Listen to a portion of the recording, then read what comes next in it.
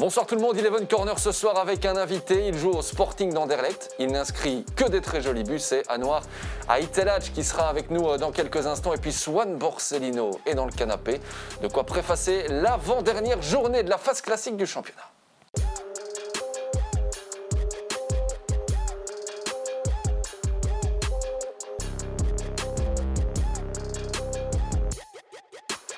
Une belle émission en perspective, je vous le disais, avec Anouar Aitelaj qui sera avec nous d'ici quelques instants. Avant cela, Swan aussi est là et on est très heureux. Ça va Swan ? Ça va et toi, Jérémy ? Tout va bien ? Tout va très très bien. 2 journées encore avant la fin de la phase régulière, là, avant les playoffs. C'est chaud. Ouais, on m'avait averti à mon arrivée en Belgique de ce système particulier que je ne connaissais pas en France. On m'avait dit beaucoup de mal et au final, là, je le découvre avec joie aussi parce que ça crée un petit suspense qui n'est pas désagréable quand même. Ah, il y a une certaine excitation. Regardez le programme justement de ce week-end, les matchs qui vous attendent sur Eleven Pro League. Ça commencera dès demain, vendredi, avec le déplacement très important du Standard à Eupen. On en parlera tout à l'heure. Il y aura samedi Cercle de Bruges-Louvain, ça concerne le maintien. Malines Zulte Waregem, la Gantoise Sporting de Charleroi. Et puis regardez dimanche, Genk Saint-Tron, Waasland Beveren-Courtrai, Berscott Ostende, lundi Moukron Antwerp, c'est évidemment très très important. Et puis dimanche, vous l'aurez remarqué, une magnifique affiche entre le Sporting d'Anderlecht et le club de Bruges. Il y a encore quelques semaines, Swan, cette affiche-là, on avait presque envie de dire aïe aïe aïe, attention pour le Sporting d'Anderlecht. Sauf que depuis, ils nous ont séduits face à l'Antwerp. Du coup, est-ce qu'ils n'ont pas les armes ? Et j'ai envie de vous entendre là-dessus pour lancer cette émission, pour battre le club de Bruges. Ce qui est sûr, c'est que je ne me dis pas aïe aïe aïe, c'est que je me dis miam miam parce que j'ai envie de passer un bon dimanche devant ce match parce qu'il y a tous les ingrédients qui vont être réunis pour qu'on passe un très bon moment. Et ensuite, en termes d'ingrédients, je pense que autant chacun doit balayer devant sa porte en se disant qu'en effet, Anderlecht est aujourd'hui là et va probablement pouvoir rejoindre le top 4 à un moment où plein de gens pendant la saison se sont posés des questions. En revanche, je pense qu'à aucun moment on avait le droit de se dire, au vu des dynamiques et du boulot qui a été fait tout au long de la saison par les Mauves, qu'on n'allait pas pouvoir avoir un très bon match. Je suis ravi de ce qui s'est passé contre l'Antwerp parce que ça permet, je pense, à tout le monde d'avoir une espèce de partie visible de l'iceberg de ce qui se passe avec Vincent Kompany, avec Anouar et tous ses coéquipiers. Donc je pense qu'on va avoir une belle opposition de style et personnellement je suis content qu'on puisse se dire qu'on va compter sur un bel Anderlecht pour ce match-là. C'est la deuxième fois, deuxième match de rang que le Sporting d'Anderlecht inscrit 4 buts. Ce n'était plus arrivé depuis l'été 2018, lors des 2 premières journées de championnat. L'efficacité un petit peu retrouvée. On est en train de revoir tous les buts de cette rencontre, sauf un seul. Vous l'avez peut-être repéré, c'est celui d'Anouar Aitelaj, que l'on n'a pas encore revu. C'est normal, on va le revoir dans quelques instants parce qu'il est avec nous ce soir. Salut Anouar. Salut. Bon, tout va bien. C'est peut-être l'une des premières fois de la saison que le Sporting d'Anderlecht est quand même dans une situation plus ou moins favorable là. Ça doit faire du bien ça. On peut dire ça, je pense que on va pas vraiment dire que c'est une position favorable parce que voilà, on doit encore gagner les 2 prochains matchs pour pouvoir se qualifier pour les PE1. Donc on est dans la même position qu'au début, je pense. Donc gagner tous les matchs. Ici, vous avez longtemps quand même été chasseur. Pour la première fois, vous êtes l'équipe chassée. Ça change quand même peut-être, ça un petit peu, non ? Oui, bien sûr. Mais bon, comme j'ai dit, une défaite peut être difficile. Donc, comme je l'ai dit, 2 matchs et aller gagner ces 2 matchs pour être en bonne position. Bon, on va s'intéresser un petit peu à vous avec le seul but que l'on n'a pas revu lors de ce petit résumé ici d'Antwerp Sporting d'Anderlecht. C'est votre but. Anouar, on a envie que vous nous le décriviez, celui-là.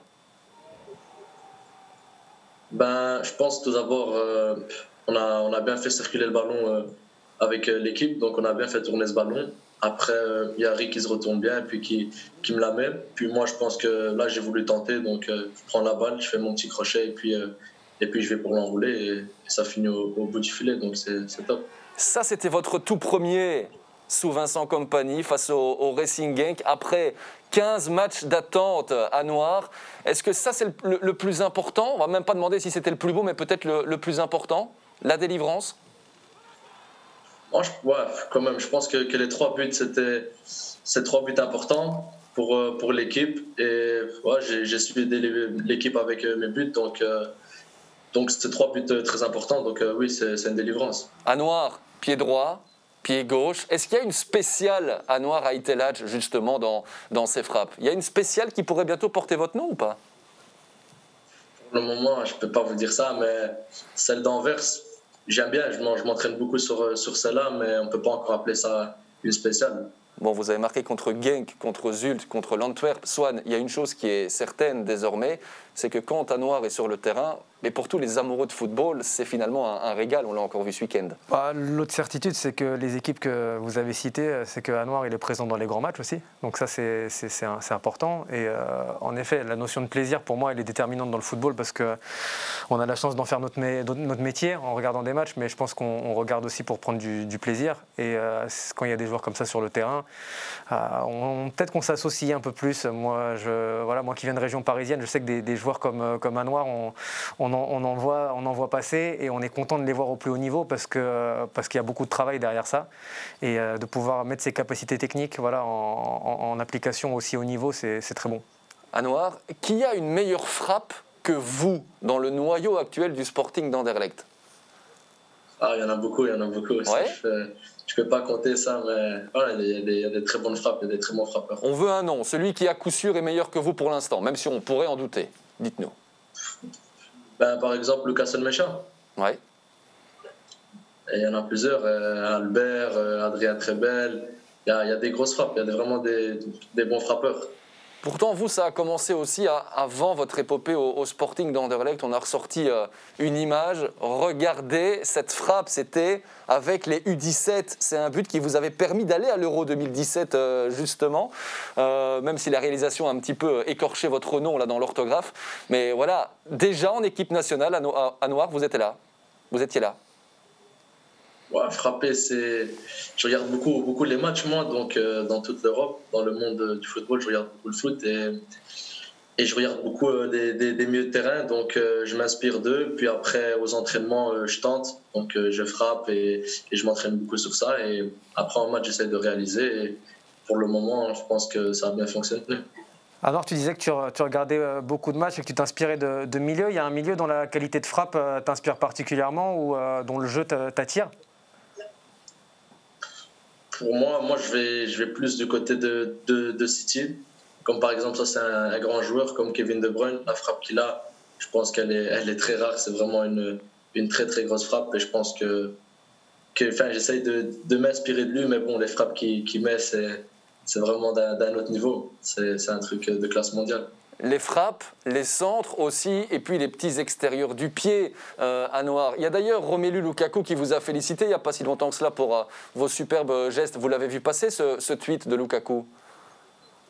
Oui, bien sûr. Ça m'a fait plaisir, hein, venant d'un grand attaquant comme ça, de l'Inter Milan, de l'international belge. Donc, quand j'ai vu ce message, ça m'a vraiment touché. Donc, voilà.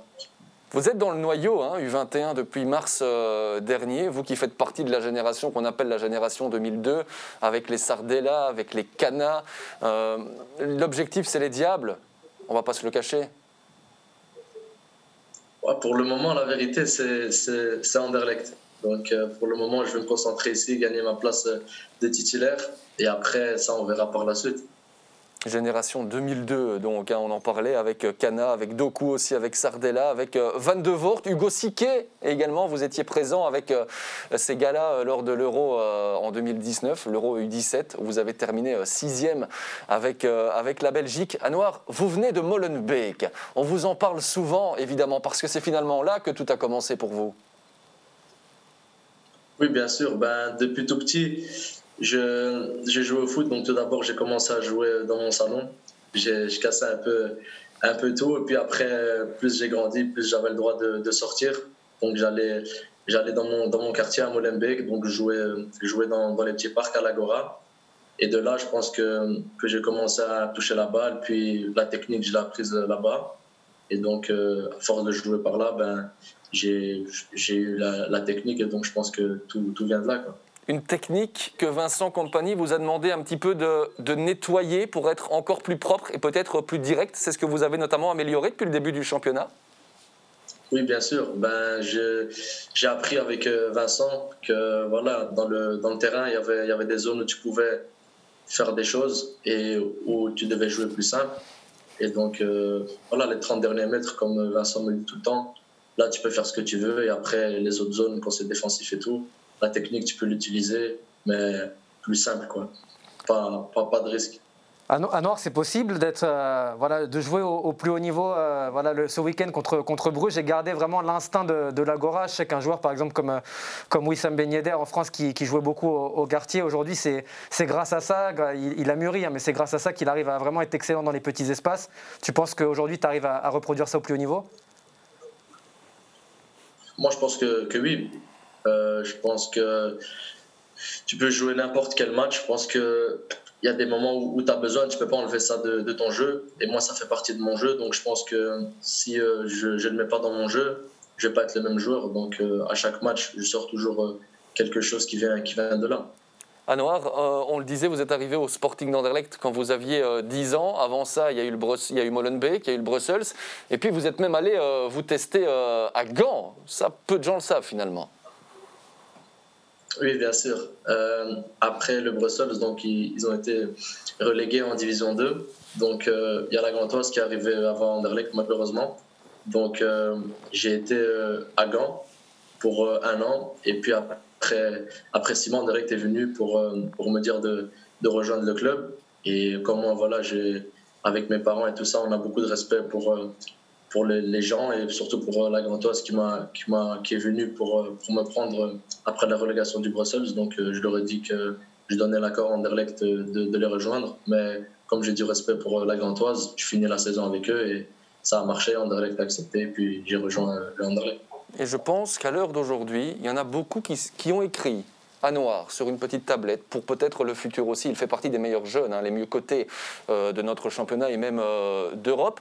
À Noir, justement, un club de cœur, de rêve peut-être, dans lequel vous aimeriez évoluer plus tard, ce serait lequel ? Vous avez parlé de Kevin De Bruyne, de City. Est-ce que c'est l'un de vos clubs de cœur, ça ?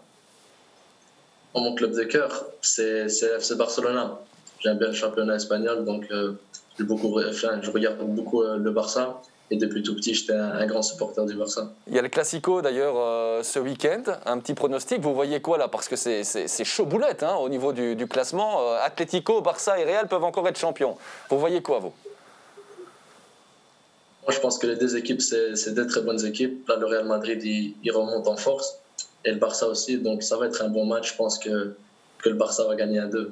Barça 1-2, voilà pour le prono. Ça serait pas mal de le voir quand on connaît son dynamisme, sa technique à Noir. Au Barça, on peut rêver si on ferme un petit peu les yeux dans le foot espagnol. Non, mais disons que son cœur ne s'est pas trompé. Je pense que forcément, votre cœur, il est toujours un peu biaisé par ce que vous aimez, ce que vous vivez, vous-même, comment vous jouez. Et évidemment que, je pense que le cœur d'Anoir, il s'est transféré vers un club où, ses capacités, évidemment, que ça match, ça fonctionne. Je pense qu'on a beaucoup parlé, parfois, à mon avis, à tort du problème de taille côté Anderlecht, moi qui est un truc que je comprends pas vraiment, parce que déjà je crois que c'était Anouar en interview qui avait dit que Vincent compagnie a dit que l'important c'était de jouer avec le cœur, mais aussi parce qu'à partir du moment où vous avez du ballon, vous êtes capable de mettre du rythme, vous êtes capable de mettre du contact, quand vous prenez Sambi et Trebel, vous n'avez pas besoin de faire 1m90 pour pouvoir mettre du contact aussi, mais je pense qu'en effet, Anouar il a le gabarit et le gabage technique signé FC Barcelone, mais signé aussi Molenbeek, comme il le disait, et moi je lui souhaite d'aller où il veut, mais aujourd'hui il a raison de se concentrer sur Anderlecht. Anouar, beaucoup vous comparent aujourd'hui à un ancien joueur du Sporting d'Anderlecht.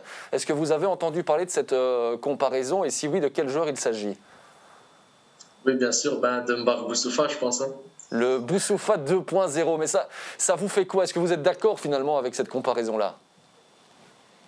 Plus ou moins, mais je pense que Boussoufa, c'était le même style, mais je pense que, je sais pas, lui, c'était un peu plus vers le flanc, mais un autre joueur, il aimait bien les 1 contre 1 et tout ça. Enfin, c'est à peu près loin, on peut dire que c'est à peu près le même joueur, je pense. Vous, votre truc, Anouar, qui vous fait vraiment, mais alors kiffer sur un terrain, vous recevez le ballon dans les pieds, le truc qui vous fait kiffer, c'est quoi ? Moi, j'aime bien donner des belles passes, quoi. Délivrer des assists, des trucs comme ça. Donner la dernière passe, en fait, c'est ce que j'aime. Donc plutôt l'assist, plutôt que les buts que vous avez inscrits, par exemple, contre l'Antwerp. C'est vrai ? Je suis plus assist. Mais après, marquer des beaux buts, je dis pas non, mais je suis plus assist. Bon, c'est vraiment comme De Bruyne. Ouais, mais moi je le crois, parce qu'au final, ça m'a fait rire, parce que Lucas Mecha était mécontent de son penalty loupé. Ah, mais l'assist derrière. Mais son assist, pour moi, c'est pas forcément un des gestes de la saison, mais il est quasiment aussi beau que le but de Anouar, la passe de Mecha, donc on peut que le comprendre. Mais c'est vous qui l'avez inspiré, Anouar, non? Ce geste, cet assist d'Enmecha, ça vient de vous, ça, à l'entraînement, vous l'avez travaillé? Oui, bien sûr, à l'entraînement, j'utilise beaucoup et aussi en match, des fois, quand je suis en confiance, quand je suis dans une zone où je peux un peu plus jouer mon jeu. Donc, ouais, je pense qu'il s'est un peu inspiré du match passé aussi contre Zultoregen. Donc, il a bien fait. Je pense que c'est un très, très bel assist. Bon, vous êtes un modèle, on fait une petite parenthèse aussi, on parlait aussi du quartier, là où vous venez, de Molenbeek et tout. Il y a aussi un vrai rôle social autour de vous, Anouar. Vous êtes un exemple pour beaucoup et vous êtes déjà une petite star en fait dans votre quartier. On peut dire ça, mais je pense que la vraie star, c'est le quartier en tout cas. Je pense qu'ils ont été derrière moi depuis tout petit. Et si aujourd'hui je suis là, je pense que je l'ai déjà dit plusieurs fois, c'est grâce à eux. C'est eux les vrais stars et c'est pas moi. Bon, on va terminer cette petite interview. On parlera du match contre le Club de Bruges d'ici 2 petites minutes, mais on a envie vraiment d'entrer dans le vestiaire. On se dit, tiens, Anouar, on voit un petit peu le style de joueur que vous êtes sur le terrain, mais dans les relations avec les joueurs, c'est qui le meilleur pote que vous avez là dans ce noyau-là? Il y a, avec qui là pour le moment, avec qui je m'entends plus, je suis souvent avec, il y a Francis Amouzou, Albert Sambi Lokonga, Adrien Trebel. Je pense qu'on a un bon groupe, puis Kylian Sardella aussi, qui est aussi dans notre groupe. Donc ouais, je suis beaucoup avec eux. Génération 2002, quand tu nous tiens. Et sur le terrain, la meilleure connexion que vous avez, le joueur que vous aimez trouver, avec lequel vous avez peut-être le plus d'instinct? 3 joueurs. Il y a Albert, encore, très belle. Et puis là, on n'a pas encore fait, on a déjà joué en début de saison. Là, je pense que la meilleure connexion, ça va être celle avec Amouzou. Quand tu le mets sur un flanc gauche, moi et Amouzou, c'est une très belle connexion. Oui, ça, c'est un message envoyé à Vincent Kompany pour la suite, là, Noir. Non, pas vraiment. Mais on l'a déjà vu en début de saison. Il a joué sur un flanc et puis moi en 10 et on a vu qu'il y avait une belle connexion et je pense que c'est une très bonne connexion, désolé.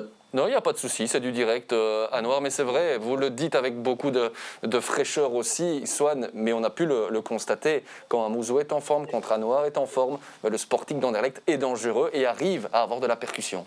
Évidemment, après c'est évident d'avoir des flancs qui fonctionnent, c'est une base, mais je pense que ce qui est très important dans ce qu'a dit Anouar, c'est sa relation qui est visible aussi sur le terrain avec Adrien Trebel. Je pense que, et n'y voyez aucun chauvinisme, hein, mais c'est un joueur que j'aime vraiment beaucoup, Adrien Trebel, et je pense que voilà, il arrive vraiment à rendre les autres meilleurs, et je pense que voilà, sa relation avec Anouar est très intéressante.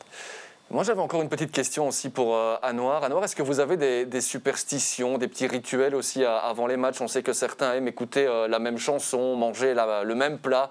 Vous avez quelque chose dans ce style-là aussi? Non, même pas. Non? J'ai pas de superstition avant le match, non, même pas. Bon, la chanson préférée, qui est numéro 1 là, dans votre répertoire, sur Spotify ou autre, c'est laquelle?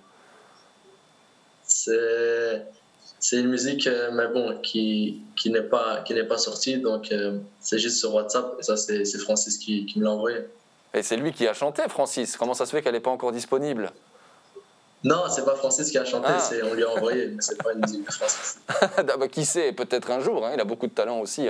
Qui sait vocalement. Il y en a un qui chante bien dans le vestiaire et qui pourrait sortir un disque, là? Francis Amouzou. Ah, vraiment, il chante bien, oui. Il peut, ça peut. Et est-ce que Sambi n'est pas bon aussi dans ce domaine-là? Non, très mauvais. Il doit rester dans le foot. Allez, il pourra vous servir en tous les cas, peut-être, on l'espère, pour vous dimanche. Face au Club de Bruges, ce sera quoi la clé, Anouar, pour vous, pour battre le Club de Bruges? Parce qu'aujourd'hui, on parle de ça, vous êtes capable de battre le Club de Bruges. La clé du match? Comme l'entraîneur l'a dit, donc comme Vincent l'a dit, c'est le cœur, je pense. L'intensité, mettre beaucoup d'intensité dans ce match et après finaliser les actions et Et voilà, le secret, c'est ça. C'est ce qu'il y a dans le cœur, quoi. Vous avez retrouvé du plaisir. Aujourd'hui, on sait qu'au début, il y avait le fameux trust de process. Ça a pris un certain temps. Il y avait certains matchs qui étaient très bons, mais où il n'y avait pas d'efficacité. Vous avez douté, vous avez été critiqué. Le plaisir, vous l'avez aujourd'hui, notamment après ce match contre l'Antwerp? Oui, bien sûr. En jouant comme ça, je pense que tout le monde a pris du plaisir. Donc, le plaisir, on l'a retrouvé. Maintenant, il faut que ça dure. Bon, vous êtes chaud boulette pour dimanche, en fait. Bien sûr, toute l'équipe. À quoi s'attendre, Swan, de ce match-là? Très belle affiche en perspective. Bon, on a deux équipes qui, dans l'absolu, sont capables de très très bien jouer au ballon. Je pense que, comme Anouar l'a dit, le cœur, ça va être très important parce que, mine de rien, Anderlecht a donné la leçon à l'Antwerp, mais ce que l'Antwerp avait très bien fait face à Bruges, c'était justement de mettre le cœur et de mettre les coups qui vont avec le cœur aussi, parce qu'on sait que cette équipe de Bruges-là, quand on l'empêche de jouer son beau football, elle déjoue parfois. Et je pense que si l'équipe d'Anderlecht, si les Mauves arrivent à la fois dérouler leur football technique, mais aussi à répondre présent au contact et à embêter vraiment les joueurs de Bruges dans ce domaine physique, je pense qu'ils pourront ramener quelque chose. Allez, on va terminer avec une question. C'est le célèbre en un seul mot pour résumer votre saison à Noir. Le Sporting d'Anderlecht, cette saison, c'est... C'est... comment dire? C'est pas facile. Laissez-moi réfléchir, je vais trouver le bon mot. Le chrono est lancé, vous avez 10 secondes. Moi, je pense que 2 mots, c'est validé aussi. 2 mots, c'est bon. Allez, Swan Borsellino accepte 2 mots. C'est apprendre et puis reproduire ça en match. Reproduire. Apprendre et reproduire. Encore et encore pour s'améliorer. Merci beaucoup, Anouar, d'avoir été avec nous ce soir. De rien, avec plaisir. Vous revenez quand vous voulez, vraiment, bonne suite de progression, bon apprentissage donc, et régalez-nous encore avec certaines de vos frappes qui sont splendides. Merci beaucoup d'avoir été là ce soir.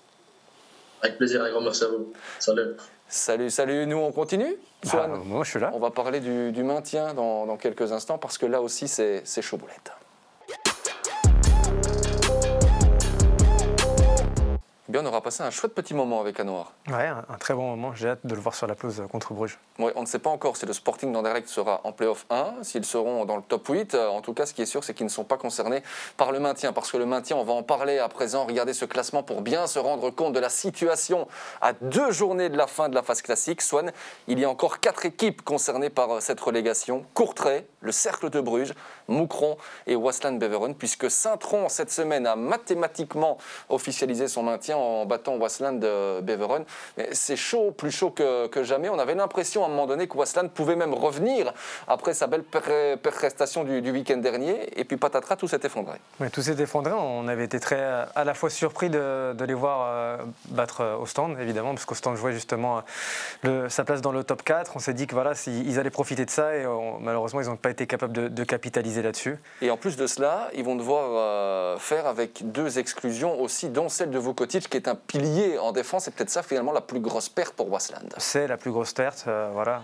Après, sans revenir sur ce que vous avez dit, Jérémy, vous avez parlé de Courtrai qui reste concerné, je dirais, mathématiquement, mais pour moi, cette lutte contre le maintien, pour le maintien, cette lutte 1-2-3 pour le maintien, elle se jouera plus entre le Cercle et Moucron. C'est là l'essentiel de la bataille qui va nous intéresser. On va en parler dans quelques instants. Waasland Beveren qui jouera contre Courtrai, justement, ce week-end. Gros match, avant de terminer contre AO Deverley Louvain. On va s'intéresser aussi au Cercle de Bruges. Le Cercle pour qui le calendrier sera AO Deverley Louvain. Et le KVO, on sait qu'Ostende a un petit peu de mal, mais cette équipe-là du Cercle, elle est en train de respirer, on a l'impression, ces dernières semaines. Ça fait plusieurs semaines, comme vous le dites, qu'elle respire et je dirais même quelques mois qu'on se dit qu'elle n'a rien à faire là, ou en tout cas elle aurait dû assurer un maintien plus tranquille bien avant dans la saison. On sait qu'il y a des mois qui ont été très, très compliqués, très, très mauvais côté Cercle, mais moi je trouve que cette équipe-là, malheureusement pour Moucron, elle a quand même des arguments à faire valoir et à mon avis, elle va quand même, malgré le calendrier difficile dont vous avez parlé, réussir à probablement se maintenir. Bon, en attendant, ils ont joué plus d'1 heure à 10. Il faut quand même préciser, et vous l'avez très bien fait, que c'est vrai que qualitativement, quand on voit cette formation qui est toujours privée de Kylian Hazard, aussi pour des raisons toujours un petit peu nébuleuses, il y a de la qualité. Ils sont soutenus aussi par Monaco et ça a son importance. Ça a évidemment son importance et je pense que cette équipe est tellement de qualité qu'elle peut se permettre aujourd'hui de lutter pour le maintien alors qu'elle a connu un trou d'air qui aurait condamné, je pense, 90% des équipes de ce calibre-là. C'est-à-dire qu'à un moment, quand vous ne gagnez pas pendant 10 matchs, que vous prenez un pauvre point du nul, vous pourriez être condamné beaucoup plus tôt dans la saison. Et ce n'est pas le cas du tout là. Et je pense que vraiment, ils vont se battre jusqu'au bout et je les vois bien se maintenir. Moucron est en grand danger. Nouvelle contre-performance, on peut l'appeler comme ça, contre le Sporting de Charleroi, parce que Moucron avait fait le plus dur, encore une fois, à la 85e minute. Et puis il y a ce but encaissé 3 minutes plus tard.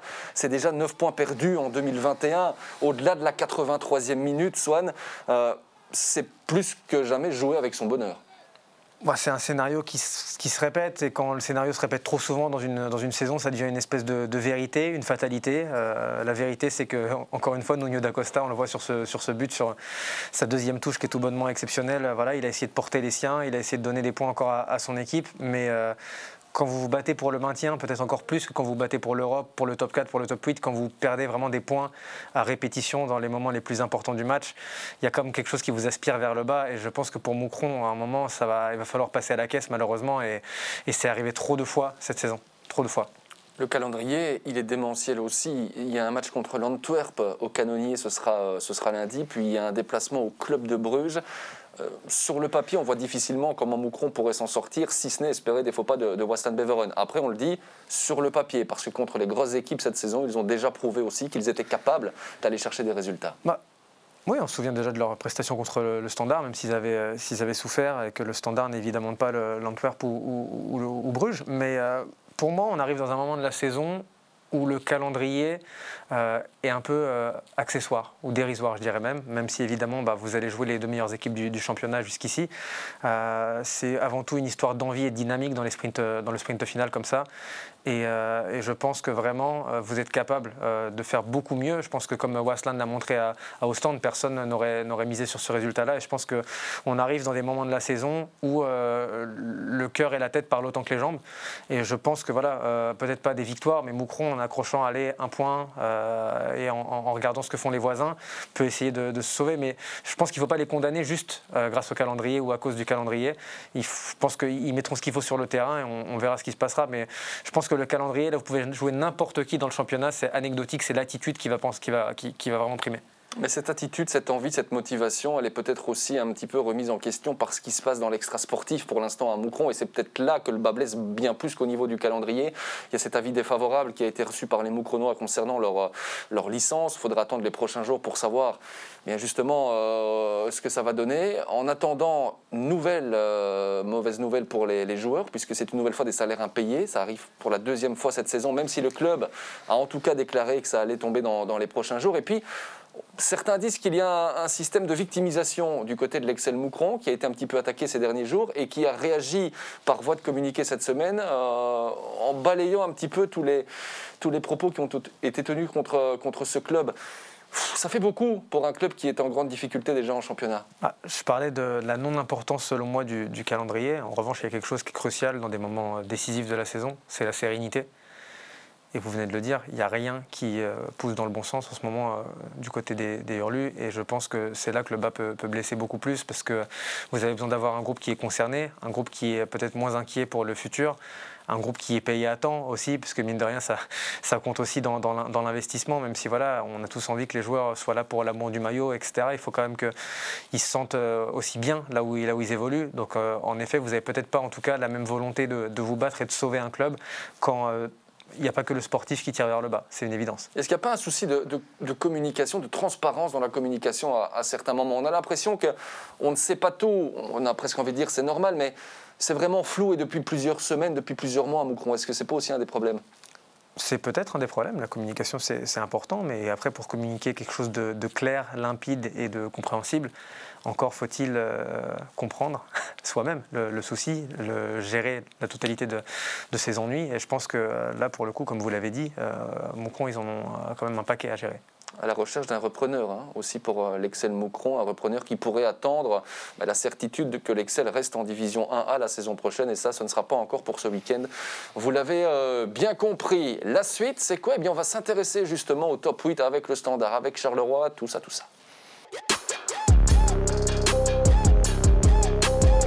La bataille pour les playoffs 2 qui commence avec ceci, le classement. Pour avoir tout en tête et se rendre compte de la situation actuelle, Swan, il y a finalement encore pas mal d'équipes qui peuvent aller chercher ce fameux top 8, qui peuvent aussi le louper et qui seraient donc en vacances, entre guillemets bien sûr, au soir du 18 avril.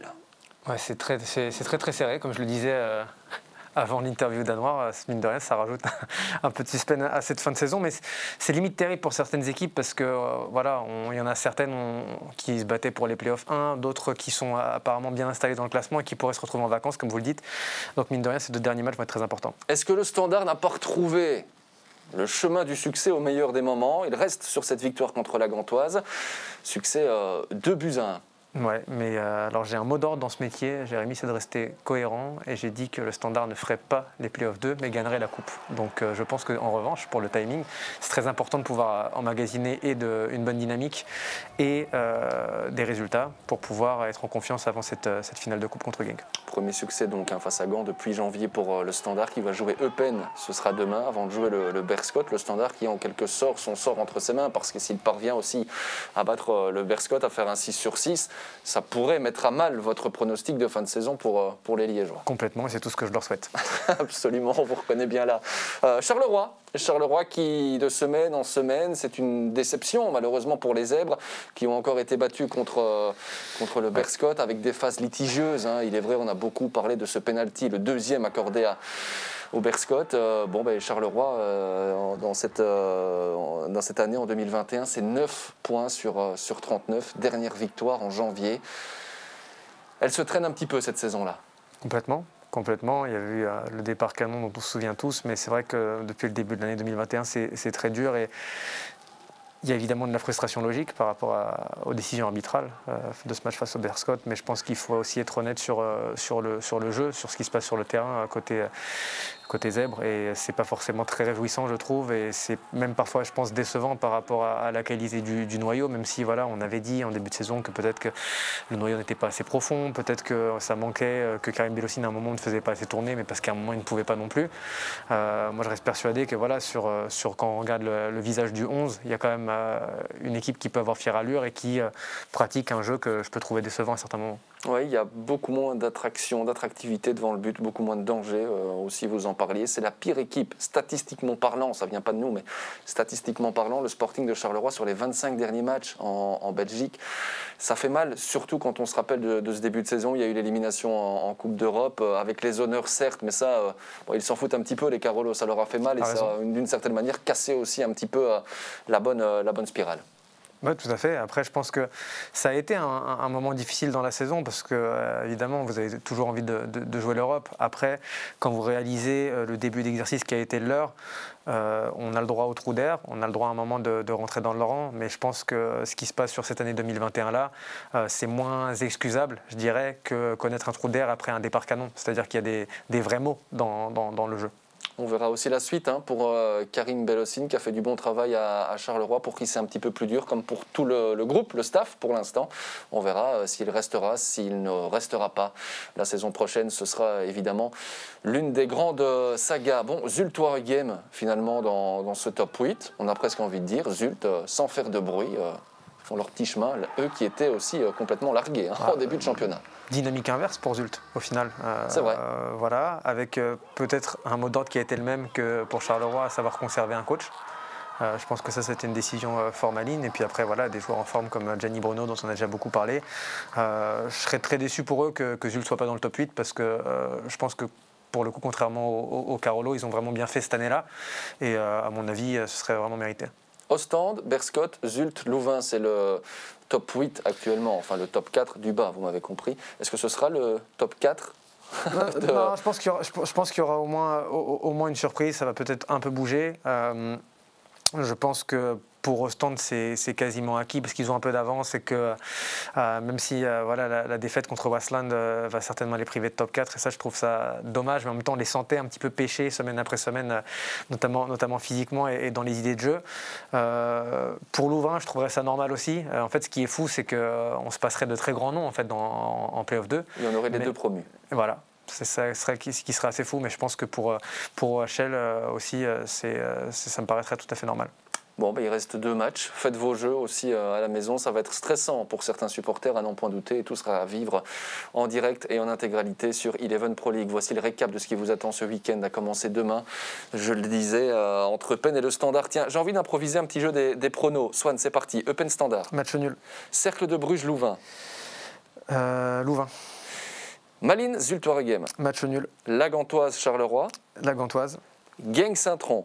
Genk. Wasland Courtrai. Match nul. Anderlecht Club de Bruges. Anderlecht. Berscott Ostende.